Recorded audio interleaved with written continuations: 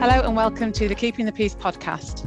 I'm Alexis Powell-Howard, and in this second series, we're exploring the different roles in policing and the impact on the people who do them. In this episode, I'm joined by Kate Kieran and Lou Pye, who are both family liaison officers, or known as FLOs. Welcome to you both. Nice to see you both. Thank you. Hi there, thank you. Hi. So do you want to just do a little bit of an introduction about your kind of role and a bit about your history in the force, if that's okay? If I come to you first, Kate, is that okay? Yeah, thank you. So I'm in the Metropolitan Police in London. I've got 20 years service now. So I'm a Detective Chief Inspector at the moment, rank-wise. So I first became a FLO when I joined a murder team about 15 years ago. Family liaison officer is one of the core roles within murder investigations, as well as other aspects of policing, but that was my start. A really, really rewarding but challenging role within murder investigation.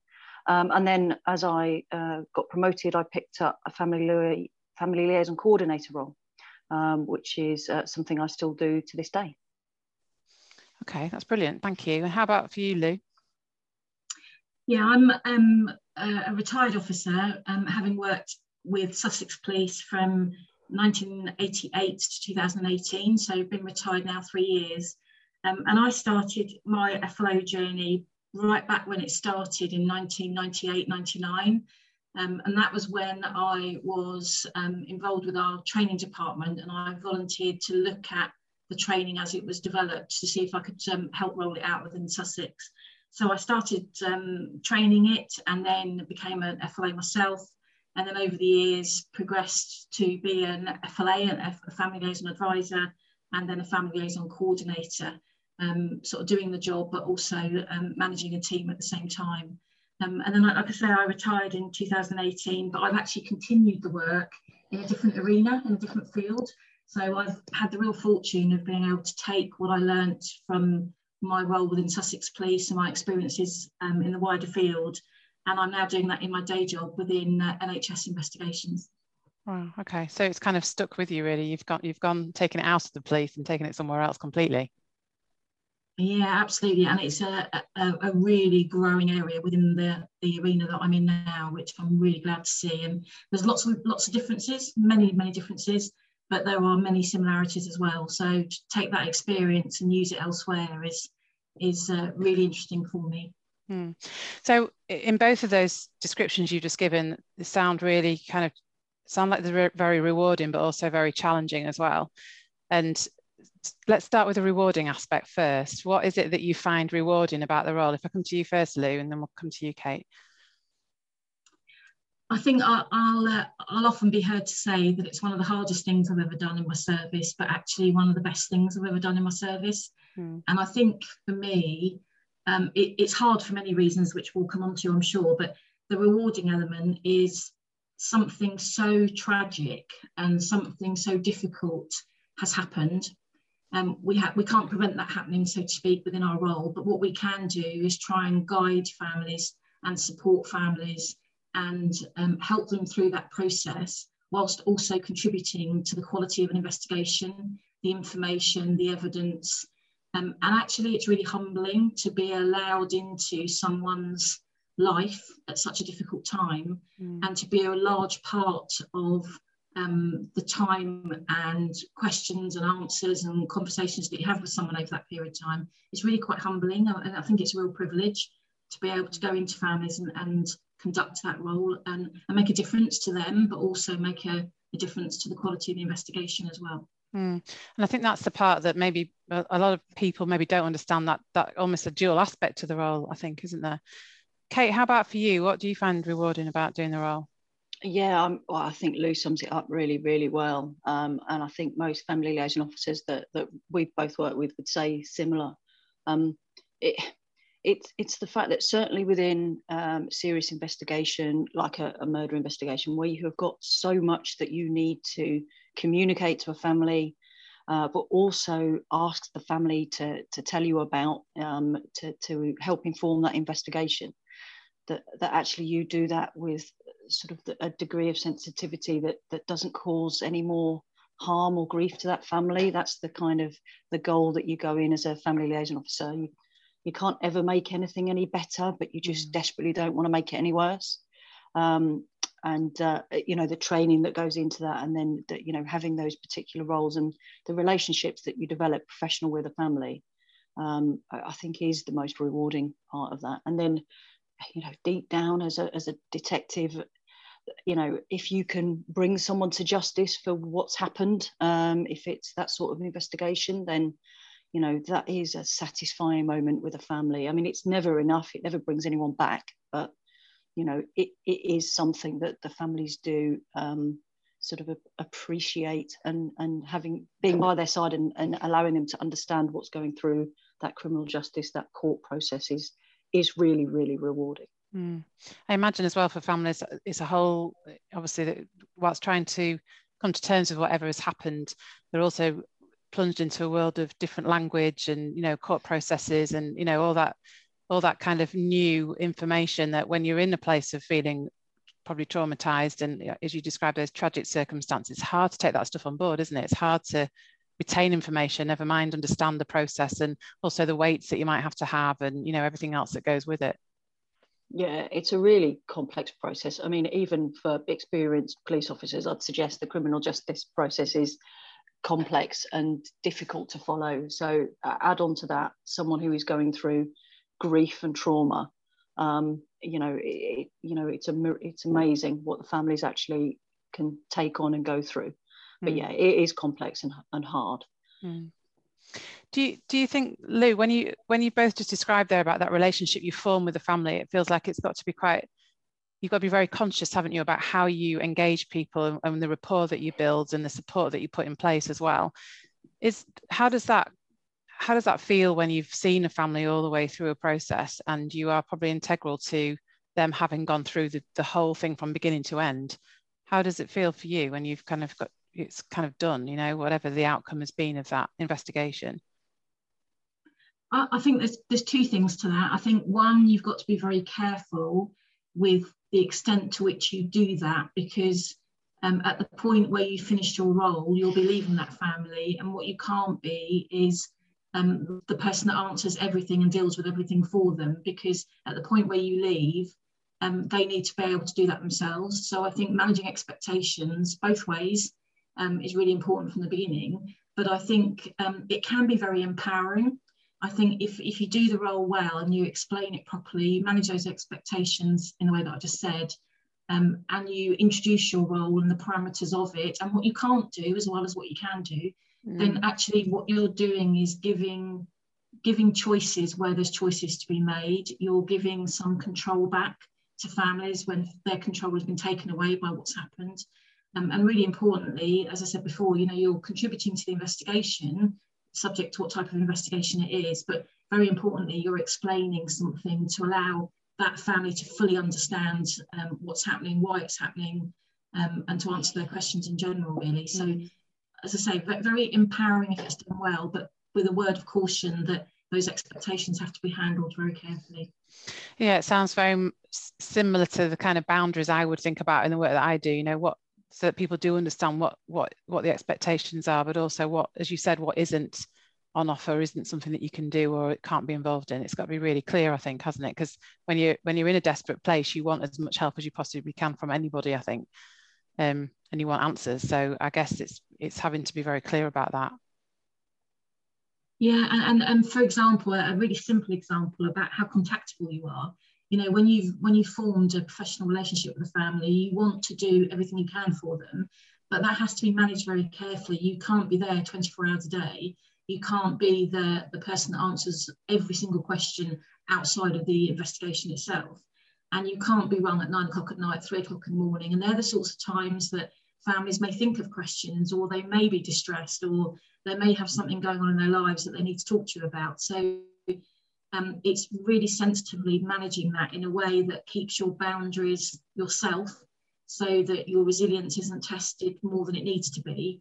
And also the family have the support mechanisms in place that actually will be there long after you've left. So keeping those sorts of boundaries in place, extremely important. Kate, when we're talking about, contributing to the investigation and also, supporting and managing a family as well, how do the family understand that that's part of the remit around the investigation as well? Because I imagine that might throw up difficulties during the course of investigations. Yeah, no, that's something that we're really, really clear on our role. So essentially, we are investigators within the family liaison role. So we're always really open and honest with families about exactly what our role is. Family liaison officers would expect to be that two-way communication between the senior investigating officer and that family. So that would be taking on responsibility for passing on updates on the investigation, for example, to them. But quite often, if it's been a close-knit sort of investigation, a murder within quite a tight community, the family will get given information, for example, about the murder. There'll be rumours that are being passed around, and actually, on my most recent investigation, I can count a number of times where the family liaison officer is getting that information from the family, and that gets fed back into the investigation. So the family know that. And actually you never know where that sort of piece of information might lead you as an investigator in terms of, looking for those suspects or looking for something that could help with the case. So yeah, we're really clear on it, but it's a definite two-way street. Absolutely.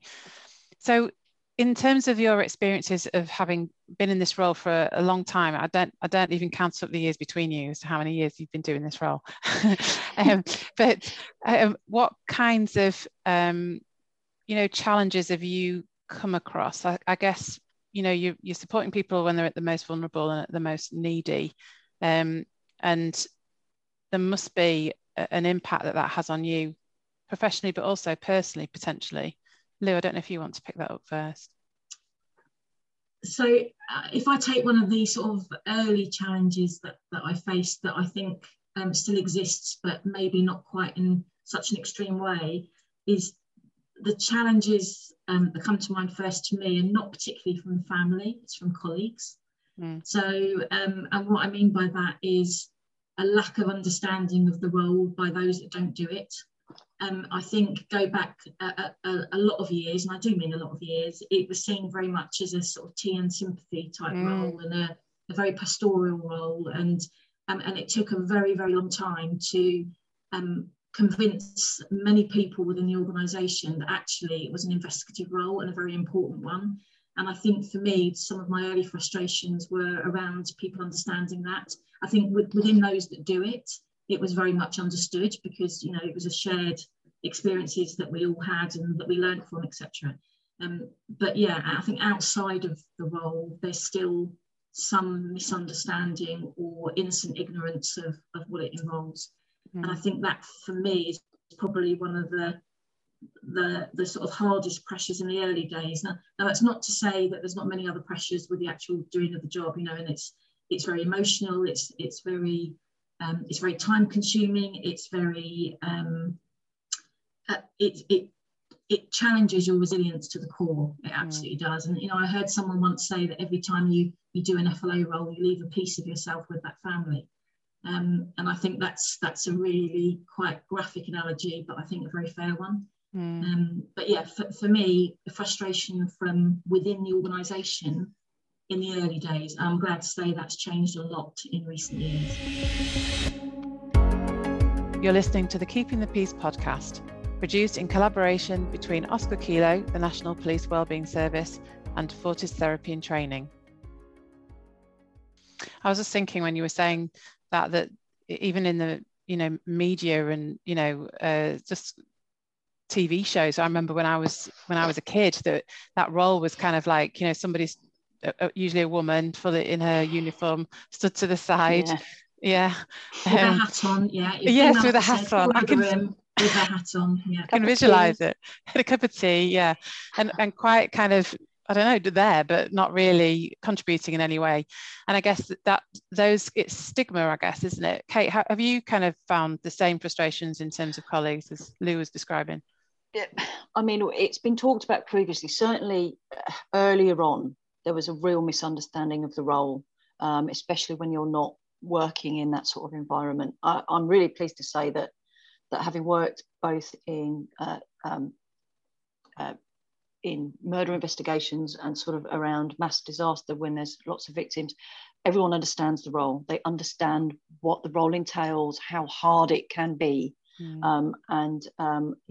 It's a really recognised core role now within murder investigations. So it's definitely moved on. But Lou is quite right in terms of those that just don't understand that role. I mean, I would say sort of the challenges really that I've been through personally, but also seen other colleagues, is when actually relationships with families are difficult. Because, for a number of reasons, whether it be that actually people just don't click as people. We're always professional, but there is elements of sometimes when, people just don't particularly get on. And I've had that in a role that I undertook as a family liaison officer, or actually those that are really traumatized and really going through the grief process, where actually there's nothing you can do to ease that or communicate effectively, because you can't bring back the person they've lost. So actually, there is nowhere to go in terms of that relationship, and you feel like you failed really if you sort of reach that point. And it doesn't happen often, but those are the bits that are really challenging. Where there are some just really difficult conversations and difficult communications, both ways between the police and families. Feels quite, when you describe that, just feels quite powerless. It's just, if obviously, as you said, ultimately you can't change what's happened, but the role is to support the people through the process, isn't it, and to investigate. But I guess when there is that sense of powerlessness to some extent, that you can't change it, and I think that's, you're sitting with other people in their helplessness as well, I guess. I was going to say, Kate mentioned earlier about the open and honesty, and that's really, really important. And sometimes being that open and honest with families doesn't go down well, because you have to be very honest about what can and can't happen. And sometimes a family will ask something of you that you actually cannot achieve for them. And we will be open about that. We will explain why we can't do it. But often that can sometimes be a breakdown of communication, or a breakdown of a relationship can happen at that point. But again, that's about managing expectations from the beginning. And as Kate said, it's quite a rare occurrence in my experience. But that openness and honesty has to remain, because it would be seen as being a very different role if that wasn't there. Absolutely. It could actually get in the way, couldn't it, actually, the investigation and everything, the whole purpose of being there, really. In terms of your experiences over the years, do you feel that there's been, we've been thinking about the second series, thinking about that kind of vicarious trauma, being the impact of supporting people through their own traumas and the impact on you as individuals. Do you think that there's that has impacted on either of you, and if so, in what way? I don't know if it is. Should I go to Kate first? On a personal level, I'm really comfortable to say it hasn't. But I've seen other colleagues who've struggled just with the impact of the grief that they've perhaps taken on board from an investigation or being with that family. I've seen colleagues struggle with that. So on a personal note, I've been okay, and I've been lucky enough to have good family and friends and support and outside activities outside of work that I think have kept me on track and being able to deal with that. But I'm also fully aware of the impact it really can have. And actually then the responsibility that I would have and Lou, when we're in the coordinating role, the management role, to be looking after staff and making sure people are looked after and checked on, it becomes even more crucial in this particular role. Absolutely. How about from your perspective, Lou? So I think a bit like Kate just finished by saying there, during the coordination and the management role of it, I think part of our responsibility is to look out for the well-being of the teams, and you're very attuned to what you're looking for. But from a personal point of view, I believe within this work that everyone has something that could trigger them. Whether they ever experience that trigger is another matter. What to do about it when you experience that trigger is another matter again. For me personally, I got very close to it affecting me, and one of my triggers was involving children, and I think that's a very common situation in the colleagues that I've worked with. And on one particular occasion of a scene that I attended, there was too many personal links to my private life that meant that it got very close to it affecting me quite badly, because I wasn't looking at what I was looking at. I was looking at my situation in place of what I was seeing. But I recognised it very quickly, and therefore you can start building in your coping mechanisms of what to do about it. So for me, that's been the sort of the personal side where it's got very close to affecting me. And I think the other side, and Kate again has touched on this, that with the mass fatality situations, although I wouldn't say it's affected me negatively as such, I think there's a very different feel to those investigations or those inquiries, because the volume is there, that it impacts on you more because of the volume. So the complexity might be there as well, or it might not be, but the volume makes it feel very different. And I know, Kate and I have been involved in a number of situations where that sort of almost tangible grief is there when you've collectively got a number of people that are affected by the same incident. Yeah, I can only imagine that, and the impact that has on the people working on that investigation as well. And when you're thinking about how you have coped, you just touched there, Kate, on having things outside of work and a good support network, which are crucial, aren't they? When you've managed people in this role and they haven't got those things in place, what impact can that have?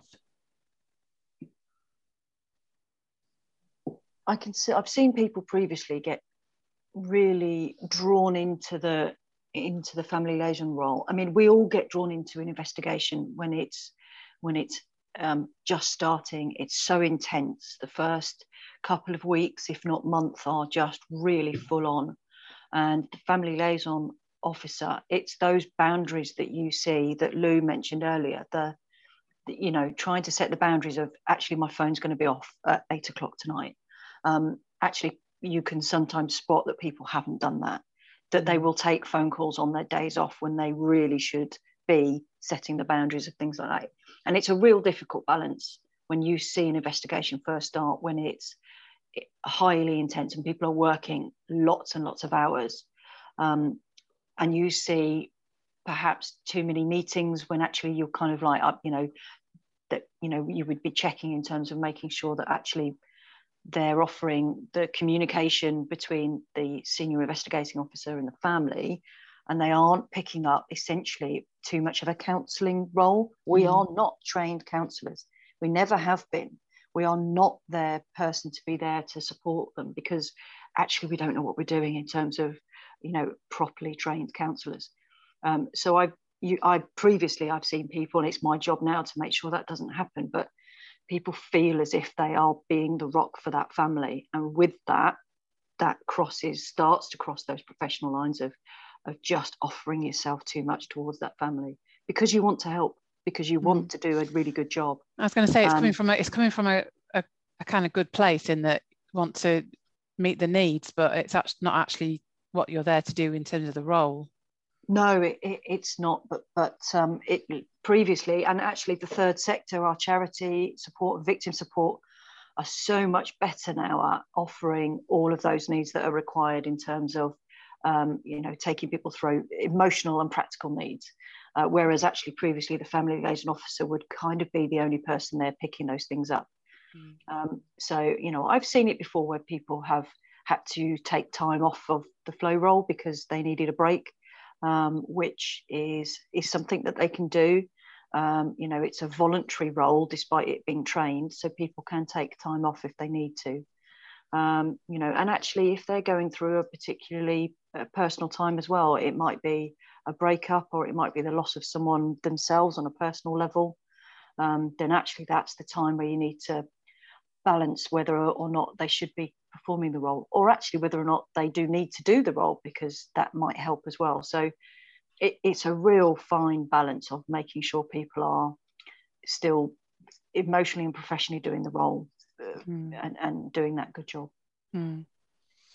Where do you have kind of mechanisms in place, Lou, in terms of kind of space to think about those things and reflection, or does that come from experience, you know, actually knowing what signs to look out for in terms of managing people who are doing this role and being able to, you know, kind of pick up on some of the signs? Or is it something that actually has mechanisms within it that mean that people can kind of come forward and say, actually, I'm struggling, or can reflect on their motives or what's going on? How does it work from that point of view? I think now it's an awful lot better than it used to be. I don't think it used to be that great, but now well-being, resilience, support is so much better across police forces in general. So Kate mentioned earlier about you know, these people that do this role are volunteers, and I think a lot of people don't realise that A, they're volunteers, and B, they've got a day job, and sometimes the pressures come from managing the day job and this job as well. So the reason I mention that is the line management of people that do this role, sometimes their day job might notice something, or sometimes the management within the family liaison world might notice something. So all police forces have procedures in place for occupational health, for employee assistance programmes, and a lot of forces also recognise the role of a family liaison officer as an additional, what's referred to as a vulnerable role. So it has a more inbuilt system to monitor and to provide space and opportunity to talk about it. And you know, if someone needs to have some support, they will know within their own force area what those options are. I think for me, in my experience, a lot of that support comes best from peer support and from all, you know, those colleagues around you that understand the role because they also do the role. And certainly for me, you know, the best support I've had from other flows who in my words get it. They understand. You know, you don't have to give the detail. You don't, you know, obviously we're not allowed to talk about the detail, but if you say I've had a tough day today, I'm on an FLO job, blah blah blah, you don't need to say much more because they'll understand the pressures you're under. So there's the informal support and the coping mechanisms people have as individuals within their friends, family, you know, peers, colleagues, etc. But there's also the formal support route within each force area, and I certainly think that's developed in the last probably 5 years. That's developed into a much better service now than it was before. Yeah, definitely. It sounds like it's really important to recognise the impact, and actually the more structures you've got in and around people, you know, and also, like you were saying, Kate, if you've got other services who come in and offer other aspects of the support roles, if you like, from whether it's about helping people through the grief process or whatever, it's almost a bit more like a multi-professional approach, really, rather than it being down to one person to be able to kind of manage all of that themselves. Would you? Yeah, it's definitely, that's the picture now, really. We are so much better at working with the third sector charity agencies and victim support and the NHS that it really does allow the police, the family liaison officer, to signpost and work with those other professionals to make sure people have hopefully taking up the help they need with the grief and trauma and practical sides. That then really makes those boundaries of what the family liaison officer is doing as a police officer really, really clear. Absolutely. So if someone's listening to this and they were thinking about going into this role, and we're thinking about this from a wellbeing perspective and a mental health perspective, what do you think they need to be kind of conscious of if they're coming in to take on an FLR, or if they're going to look to volunteer to do the role? Kate, I'm coming to you first. There's a wry smile. Oh yeah, do you know what? I remembered so there's a couple of things. You need to be in the police, certainly, side of things, unless you're in roads policing. So you can be a police constable to be a family liaison officer in roads policing.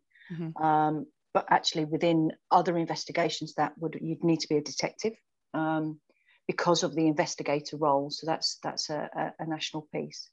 But I remember when I first went to a introduction to the flow role, and I was quite a young PC. I think it was just at a time before when you could still be a PC, a police constable, before becoming a detective. And I remember listening to the role of the flow, and I had no idea. And I remember just thinking, I can't do that. There's no way. Because it was being so close to a family going through so much grief and trauma. And I just thought, I'm just going to cry all the time if I do that. I can be remote and, deal with it, everything else. I can't be with that family. So it took a number of years for me to kind of do other roles and just realised that actually I was in a place where I could then do a professional role. So I think you need to be aware of what the role entails, and any of your family liaison coordinators, or if the force has a family liaison advisor, will be able to give you a real honest opinion. But speak to family liaison officers about the role, because it isn't for everyone.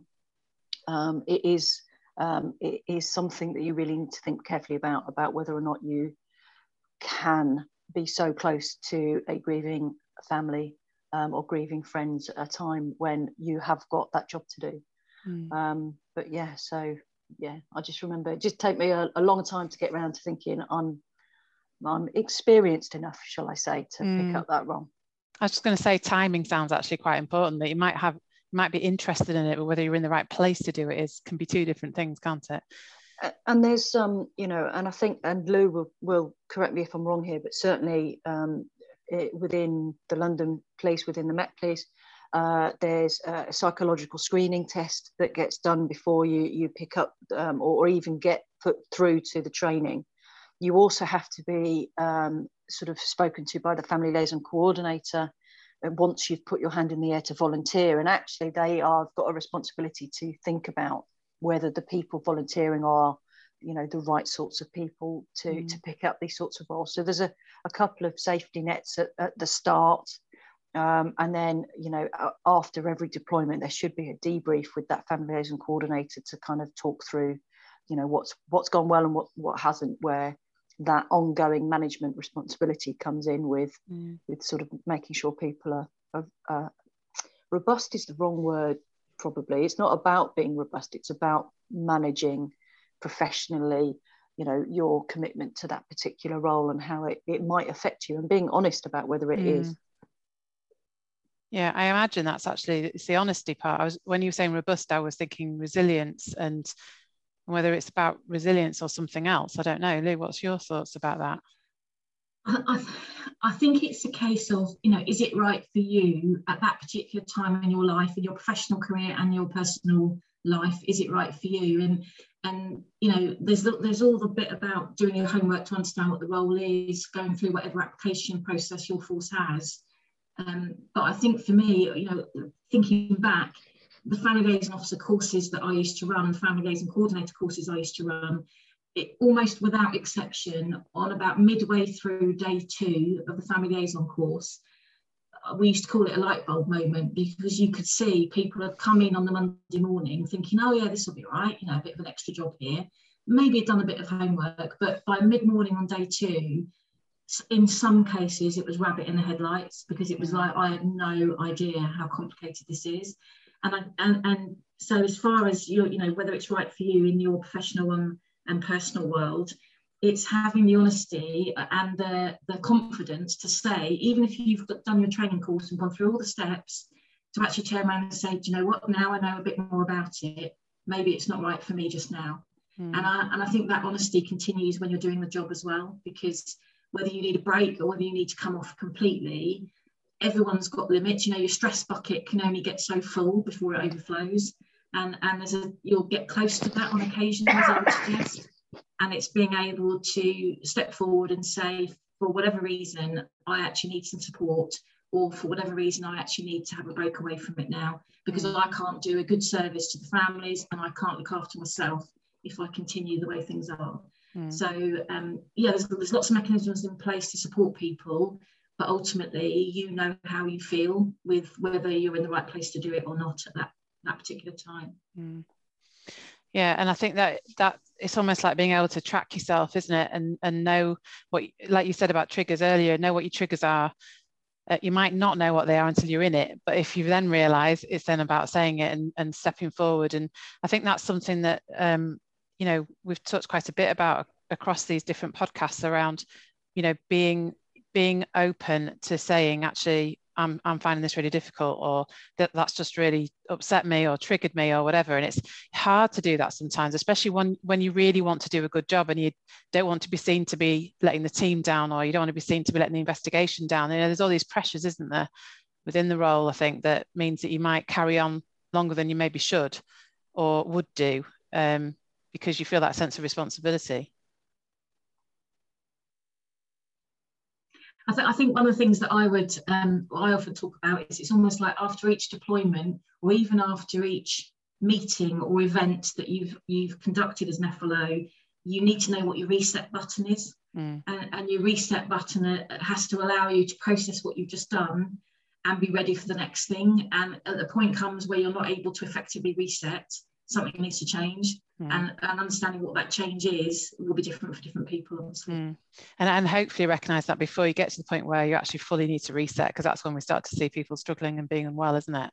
And that, I think, that emotional intelligence, and you talked there about the stress bucket and all the stuff that kind of we're holding in that bucket, but also what you might be doing to help lower those levels within the bucket as well, you know, all that external support, or it might be activities, self-care, you know, all that stuff as well, that has to be kind of central, doesn't it, to be able to support others, especially when there's a level of emotion going on around the actual job you're doing every time. It's not like that gets less. It's, you know, as you said, it might be a mass incident where there's lots and the volume is huge, but every time you go towards supporting a family, there's always that emotional fallout that you're going to have to deal with.